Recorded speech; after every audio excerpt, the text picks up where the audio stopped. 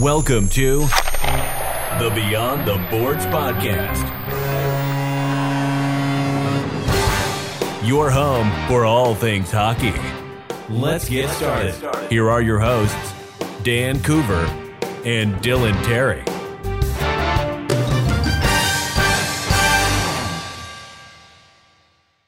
Alrighty, folks, we are pleased to welcome on a very special guest today.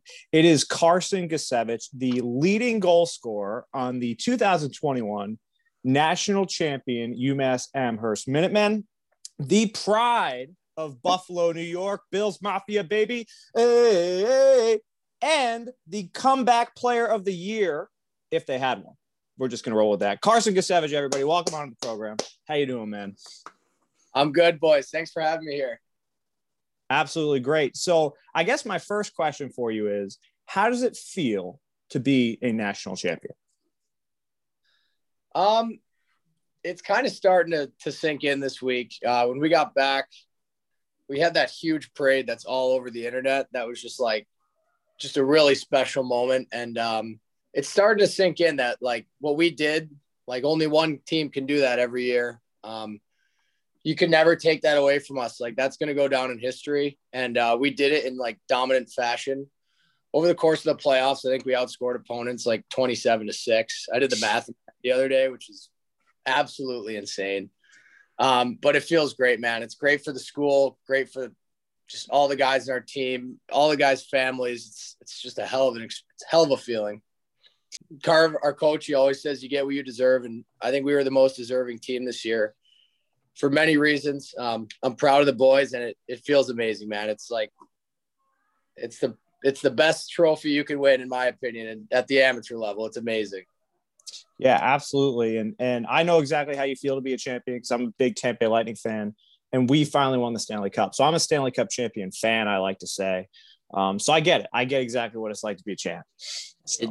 Don't forget about me over here. I'm a big Hawks fan too. So, I mean, we got 3 cups in the last 10 years. Yeah, too, this is a podcast of champions right now. Yeah.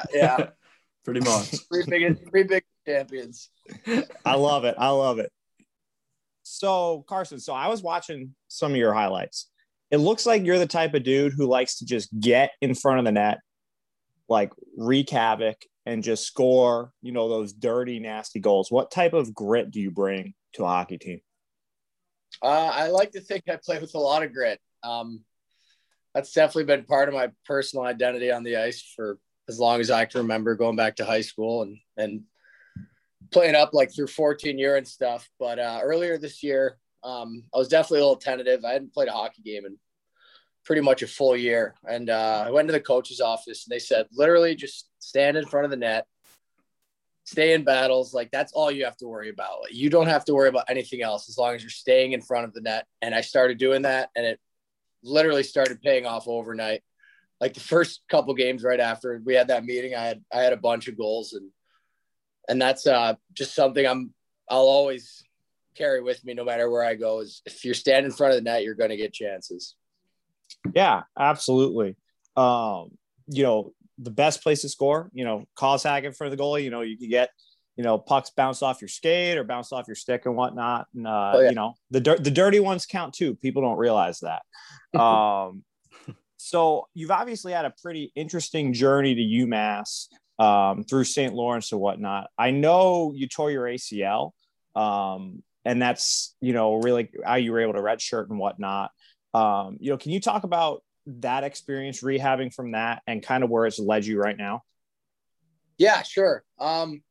It was tough. Like at first it was when you're hurt, no matter what the injury, whether you're out for a week or 6 months, it's tough to find your role and identity on a team. And, we had a really good group at St. Lawrence. So it wasn't like that hard for me, but it was difficult wearing, I was the captain there along with another guy, Dylan Wolf, and actually 2 other guys, Lades and Garv. And it was kind of tough to try to lead people, not lead, but it's tough to try to, have a presence somewhere when you're not kind of in the trenches with everybody else. And, it's tough to bond with the guys if you didn't just go through a hard practice or you didn't go through a really, really hard game.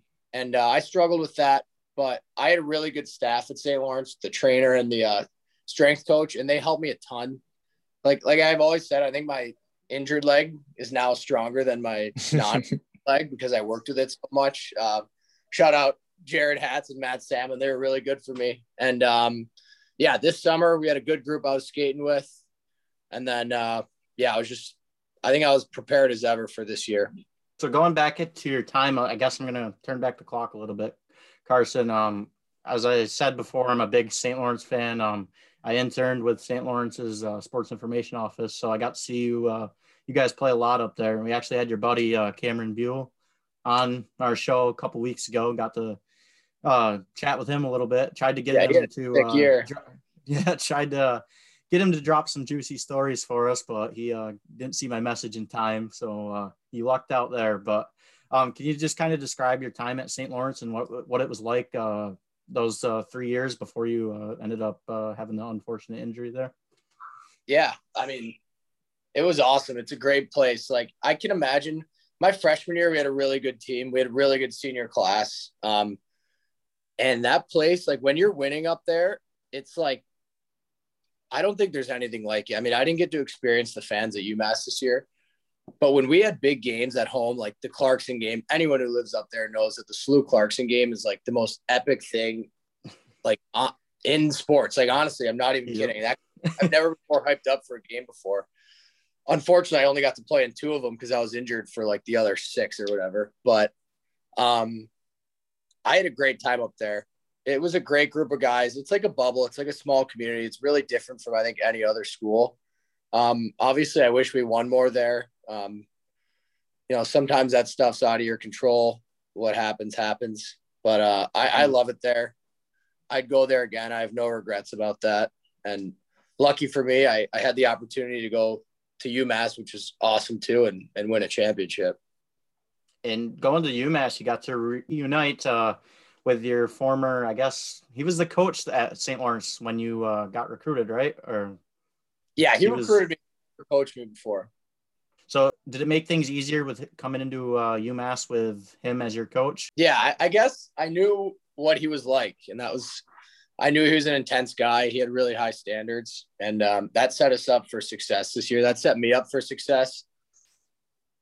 I guess I'm someone who's just like, I can kind of handle, I like to think I can handle whatever a coach throws at me. And told me the standard, what my intended role was going to be this year. And I think we had a mutual trust that I'd work hard for him and he'd do his best for me. And then what he has with all of his players, I think he has that trust with everybody. And that was just like, I think that was why we were so good this year. Like, there was just mutual trust and respect for all the players and everyone on the staff. Yeah. Was it kind of a difficult transition coming in through COVID? And I think I read in the one article about you had to meet like your teammates via Zoom, and then you didn't really get to interact with them in person until like this fall. So was it difficult to develop chemistry with them, or were those guys just world class? I know a couple of your teammates are going to the NHL already, and been seeing that the past couple of days. Was it difficult to develop chemistry with them, or was it just kind of things clicked right away? It wasn't too bad. Gods, our captain, reached out to me pretty early, and he kind of was the first guy I really got to know. And once we got there, like it was pretty easy. Hockey guys are all great guys. Like they've all been the new guys, so they're all willing to accept everybody. And as far as the on ice goes, I remember like the second day of practice, Jonesy just like absolutely torched me in a 3-on-3 drill. It was like in my head, I was like, what the hell am I doing here? Like, I'm going to be the worst player on the team. I'm going to get cut in a week. And I realized it was just Jonesy, and that happens to everybody. So yeah, for sure, man. That imposter syndrome, you got to look out for that. That gets everybody, man. I feel like in all walks of life. Mm-hmm. But I had a question for you in terms of your play style. So what current NHL guy, or maybe a former NHL guy, would you say, I don't know, I don't like to say model your game after, but are there any guys, I guess, where you try to borrow some of their tendencies and kind of make your own style when you're playing? Yeah. I think Anders Lee, he also actually just tore his ACL. I think he's a player I've looked at the last few years. I think he's a beast. I think he's one of the most underrated players in the league. For sure. He wears the C on his jersey. Like, he really does it all. And then kind of the hometown guy growing up who I used to love. And when I'm playing well, I think I'm like him. But when I'm not, I'm not even close. This guy is Thomas Vanek. That guy was just always buddy, scoring like weird goals, like just finding a way to put it in. And I always loved Thomas Vanek. That guy was such an underrated sniper. I feel like Thomas Vanek. I mean, that guy, I feel like when he was in his prime, he was just wheeling and dealing. Oh yeah. Unstoppable. He was nasty. Oh, for sure, man. For sure. So now obviously you're playing in the AHL with Rockford. So where do you think, or where do you hope to go? Are you just going to go on every day, keep battling and hope for, keep moving up the rankings there? Yeah, that's the goal. That's always been the goal since I was a kid. This is a great opportunity for me. I mean, like a year ago where I was, like, I would have never even imagined this right now. So I'm going to keep rolling with it and just keep working my hardest and keep trying to push myself. Cause what I found out this year is like, you don't even know what you're capable of, or like what your dreams can come true at any moment. And that happened this year. And so I'm going to push like forever until I don't want to play anymore. I'm going to always keep pushing to accomplish those dreams. That's great to hear, man. Love the motivation. Buffalo is a great city with great sports fans. People don't realize that. I've got to talk a little bit of Bills football with you because, 366 Sports, we're big football people. We love hockey. We love football. I consider hockey and football I love them both equally, but differently. But I got to ask you, for the Bills, drafts in a couple weeks, who do you want to see on the Buffalo Bills come NFL draft time in a couple weeks? That's a good question. We're in a unique position where I've never been in this position where we could actually draft whoever the hell we want. Yeah, it's very nice. A top 10 pick, and it's been like, all right, we need to fill this need desperately. And we don't have to do that for once. But I think, our offense last year, I think if we had a running game, we probably would have been the best. We already were close to the best. I think we would have been. I kind of want Najee Harris. I know that's I think he's a big, can catch the ball in the backfield. And I haven't really looked at the linebackers. I know we could use some linebacker or D tackle depth, but I think Najee Harris, to me, you can't go wrong with a guy like that. Yeah, I think you guys are kind of in the position where it could be like a rich get richer situation, if you will, where it's like you guys you're right. There are no glaring holes on that team. So yeah, if you add a Najee Harris to an already insane offense with, obviously Josh Allen, who I've been a Josh Allen guy from day one. I know all the haters and losers always make fun of him, but I've always been a Josh Allen guy. But yeah, adding a guy like getting Edwards-Helaire last year. Right, exactly. Yes, exactly. Because they didn't have any glaring needs. Now, obviously, they need to address their offensive line. But the Bills, I think you guys could absolutely be making a run this year again.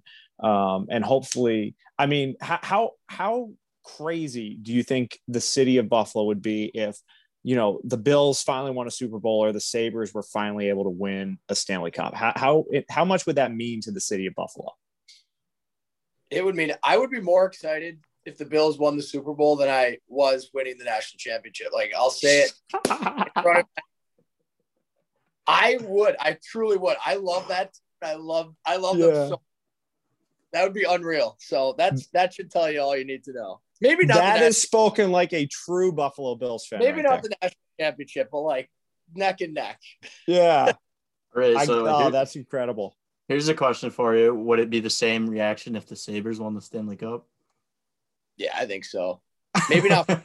Maybe not for me now, because I don't know if I'm allowed to say that. But I think from everyone else. Yeah. Who has the best wings in Buffalo?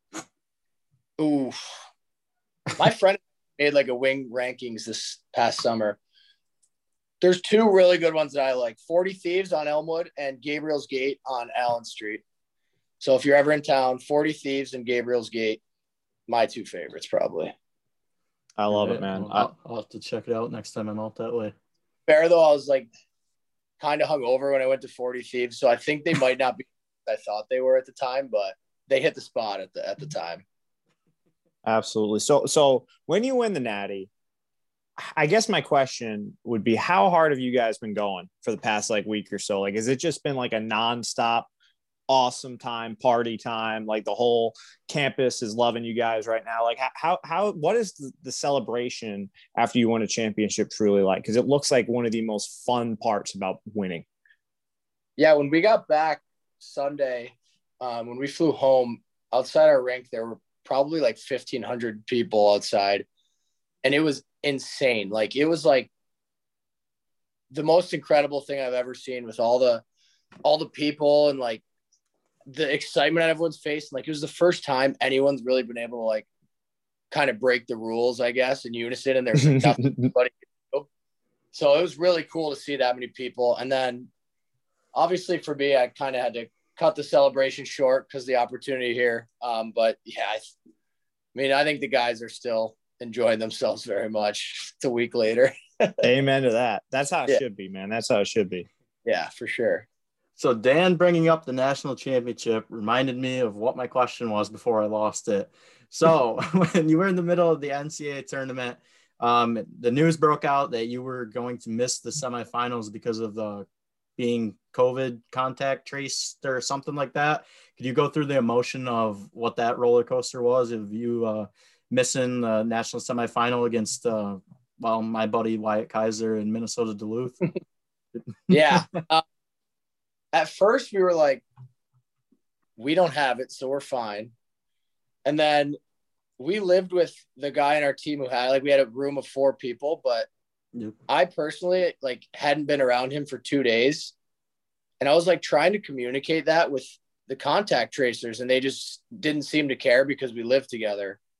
And then I was just like, honestly pissed off. Like, to be completely honest, athletes are the best shaped human beings on the planet.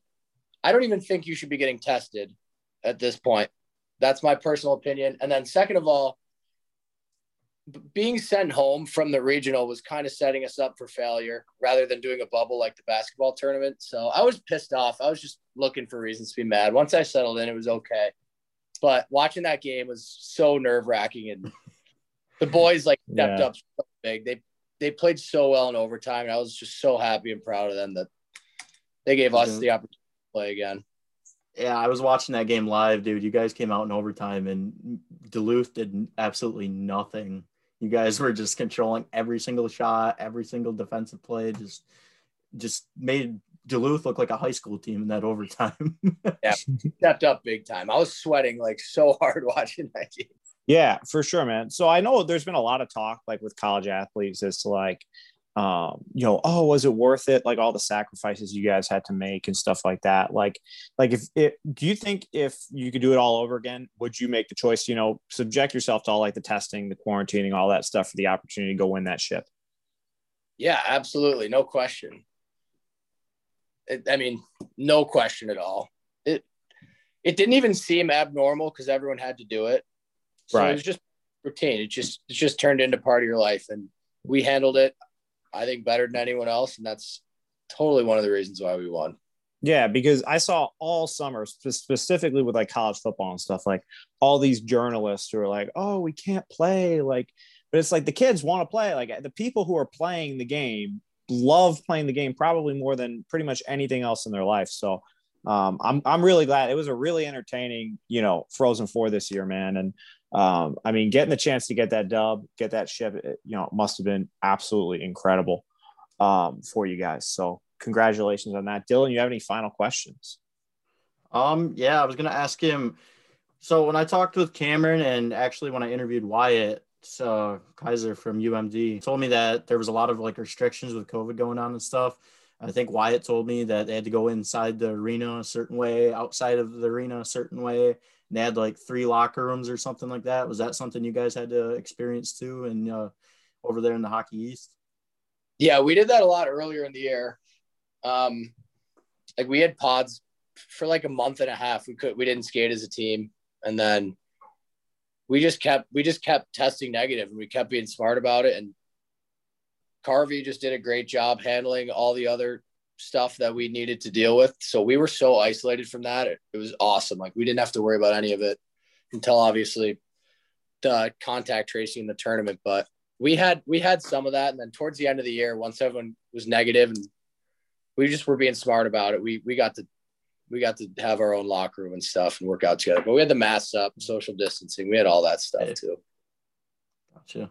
So are you going to play for the Ice Hogs right away here after you finish quarantining, or are you just going to wait and play next season, or you got any future plans there with them? Yeah, plans to play this spring. So first game's Wednesday. We'll see where it goes from there. Alrighty. Amen to that, man. Well, listen, we're rooting for you. We're hoping you pull it out. And listen, you'll have to come back on the podcast, hopefully when we have a much bigger podcast and you are hopefully breaking into the NHL. Hopefully. So, it'll be good. Well, kind of like where are they now? Yeah, exactly. What's that? Dreams come true. Yeah, dreams do come true. Listen, man, right. and you're proof of that. You've gone through the adversity, you've gone through the battles, and if there's anybody, like your coach always says, right, you get what you deserve, and go keep earning that thing, man. Oh yeah, absolutely, boys.